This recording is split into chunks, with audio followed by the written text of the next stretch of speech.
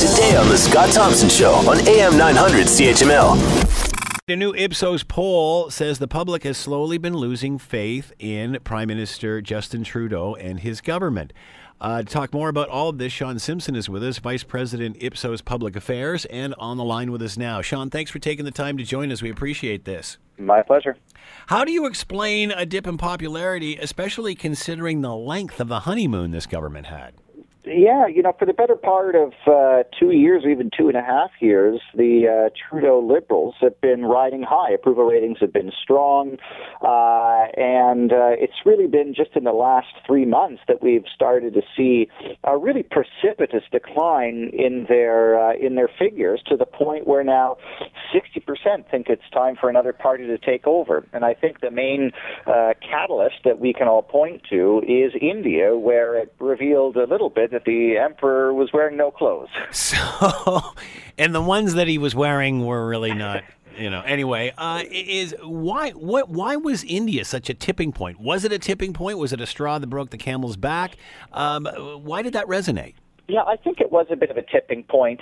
When the Liberals, when Trudeau, when they were first elected, the majority of Canadians, even at that point, believed that he was more style than substance. But that was okay, because after a decade of Harper, people wanted a change in style, and that's what they got.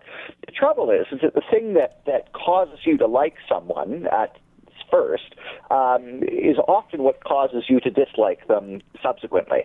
And so when his style became a liability instead of an asset, people started to wonder, okay, so if he doesn't have the style, and we didn't really think he was much substance to begin with, what's left? And that's where we find ourselves now.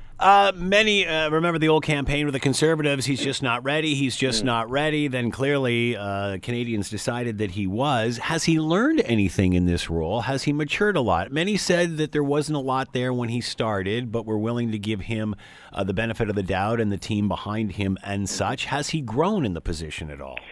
Well, I think that in the last 3 months he probably has, as polls like ours begin to humble him a little bit, I would think. And now there's a bit of soul searching, saying, okay, so our initial message and style is no longer resonating. Some of our core constituencies, such as women, such as millennials, and the province of Ontario have turned against us. What do we need to do? And I would suggest that what they do need to focus on is those issues that matter the most to Canadians, like the economy and jobs and healthcare and infrastructure, and a little less time on things that are of importance to fewer people, such as gender pronouns.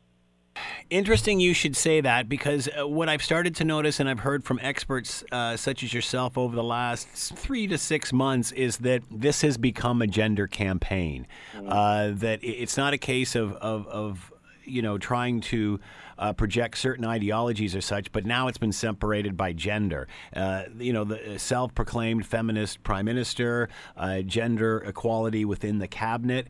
What is happening to the women here? Because it looked like a while, for like 3 months, that's exactly who he was trying to target. Yeah, and unfortunately for the Liberals, they're losing by 10 points among men and by 5 points among women. So if this is being fought on a gender basis and you're losing both genders, then I think you need to quickly figure out something to fight the battle on. As we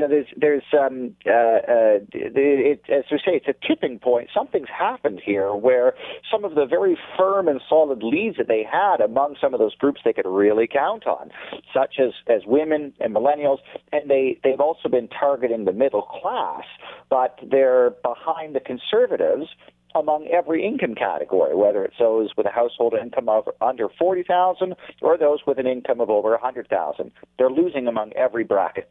Want to hear more? Download the podcast on iTunes or Google Play and listen to The Scott Thompson Show weekdays from noon to 3 on AM 900 CHML.